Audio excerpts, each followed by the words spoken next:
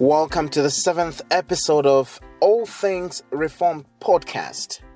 And today we look at Grace Alone. This is our third Sola of the Protestant Reformation as we continue to make our way through the 5 solas of the Reformation of the Protestant Reformation. So far, which ones have we looked at? We have looked at Scripture alone, we have looked at Christ alone, and now we look at grace alone. Right. Welcome, Pastor Confex. My name is Z Chunga, and today we look at the third sola, grace alone, sola gratia.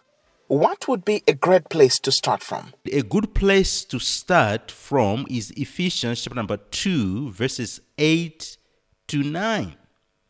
For by grace you have been saved through faith. This is not your own doing, it is the gift of God, not by works, so that no one may boast. A good point here to start with.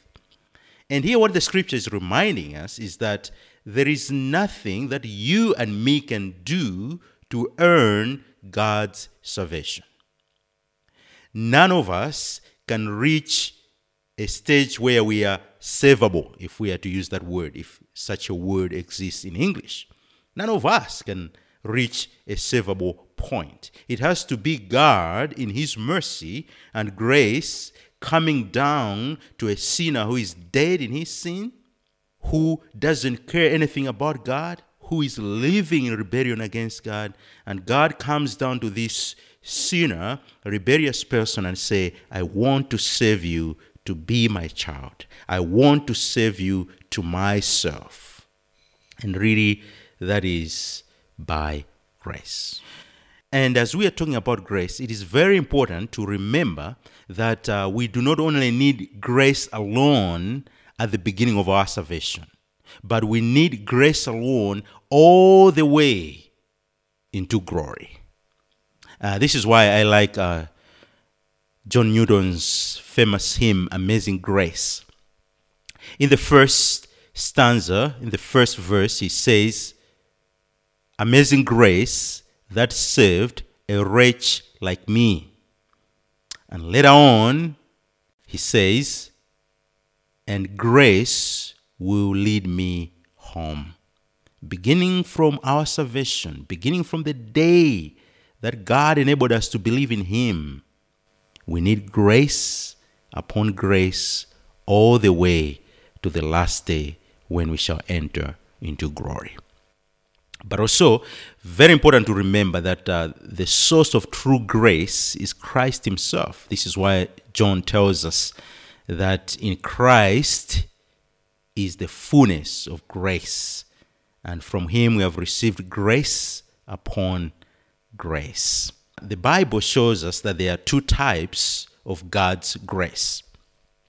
First is what the theologians called common grace. Common grace. And we see an example of common grace in Matthew chapter number 5, verse 45.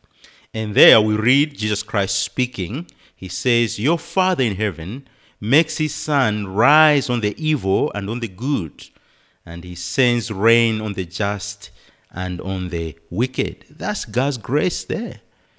He sends His rain on the wicked. When rain is falling, God doesn't say, well, that person is a sinner. Rain, do not go there. He doesn't do that. He pours the rain on all fields of believers and unbelievers. That is God's common grace. But also you see people who are not believers, but they have amazing talents.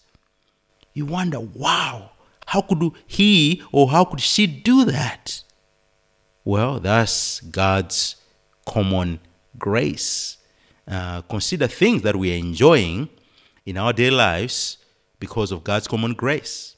For example, I don't know, the one who first manufactured the first car, I don't know if they were a believer or not.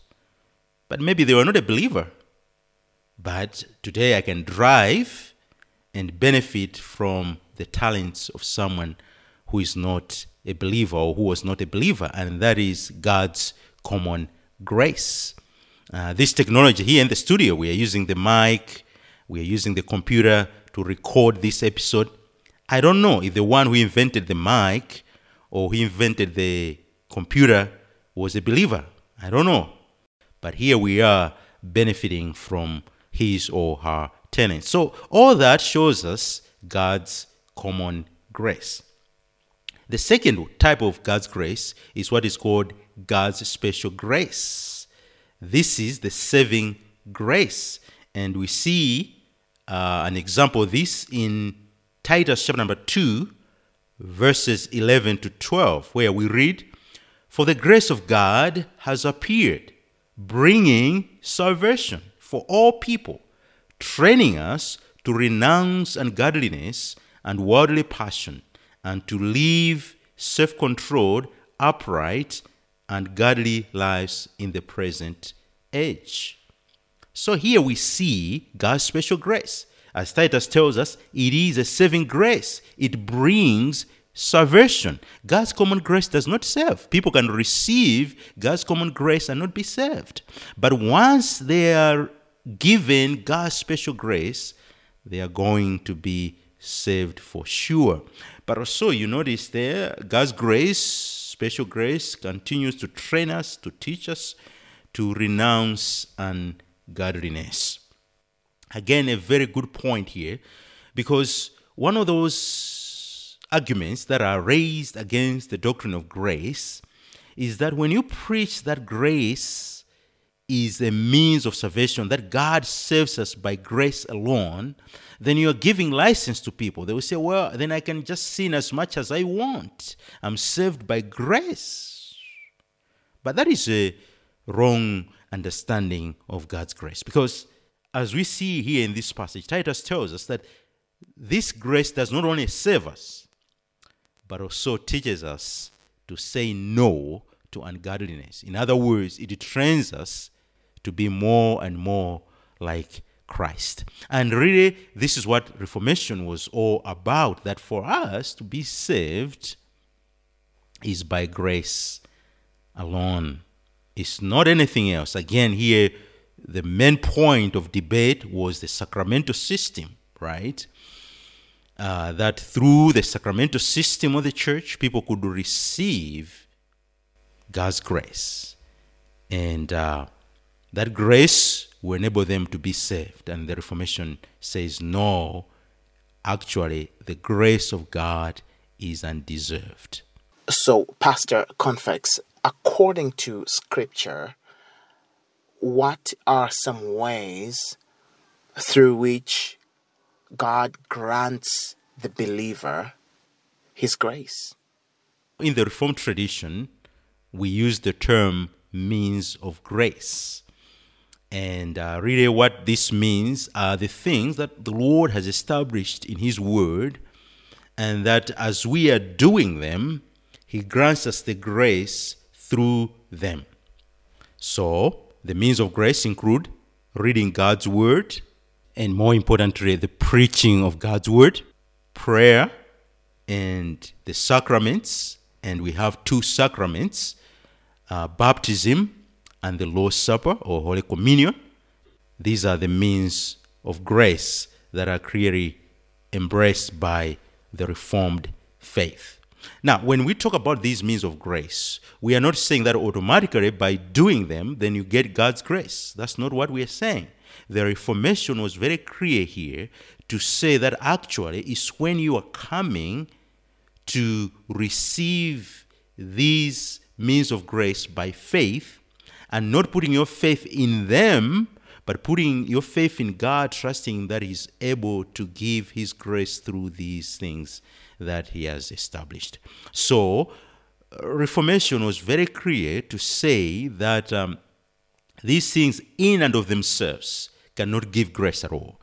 And actually, that was the key difference between the Protestant Reformation and the Roman Catholic Church. To say, yes, we accept this as means of grace, but it's not in and of themselves that they are giving us grace. But God, in His mercy, is working through them. And we do not place our faith in these things. We place our faith in Christ and it pleases Christ to give us his grace through these things. So, dear believer, you should be encouraged to know that your salvation began by grace and is being sustained by grace, and it will be brought to completion by grace. It's not necessarily anything that you do that makes God to pour his grace upon you. Yet, they are means of grace, and the Lord calls us to use them faithfully and in trusting completed work of Christ to say, well, God is able to give his grace through these means by faith. This also is where we leave it for today. Please email us your thoughts about the program and any questions you may have. You can email us on atreformed@gmail.com. atreformed, one word, @gmail.com. You can also inbox us on All Things Reformed podcast page on Facebook.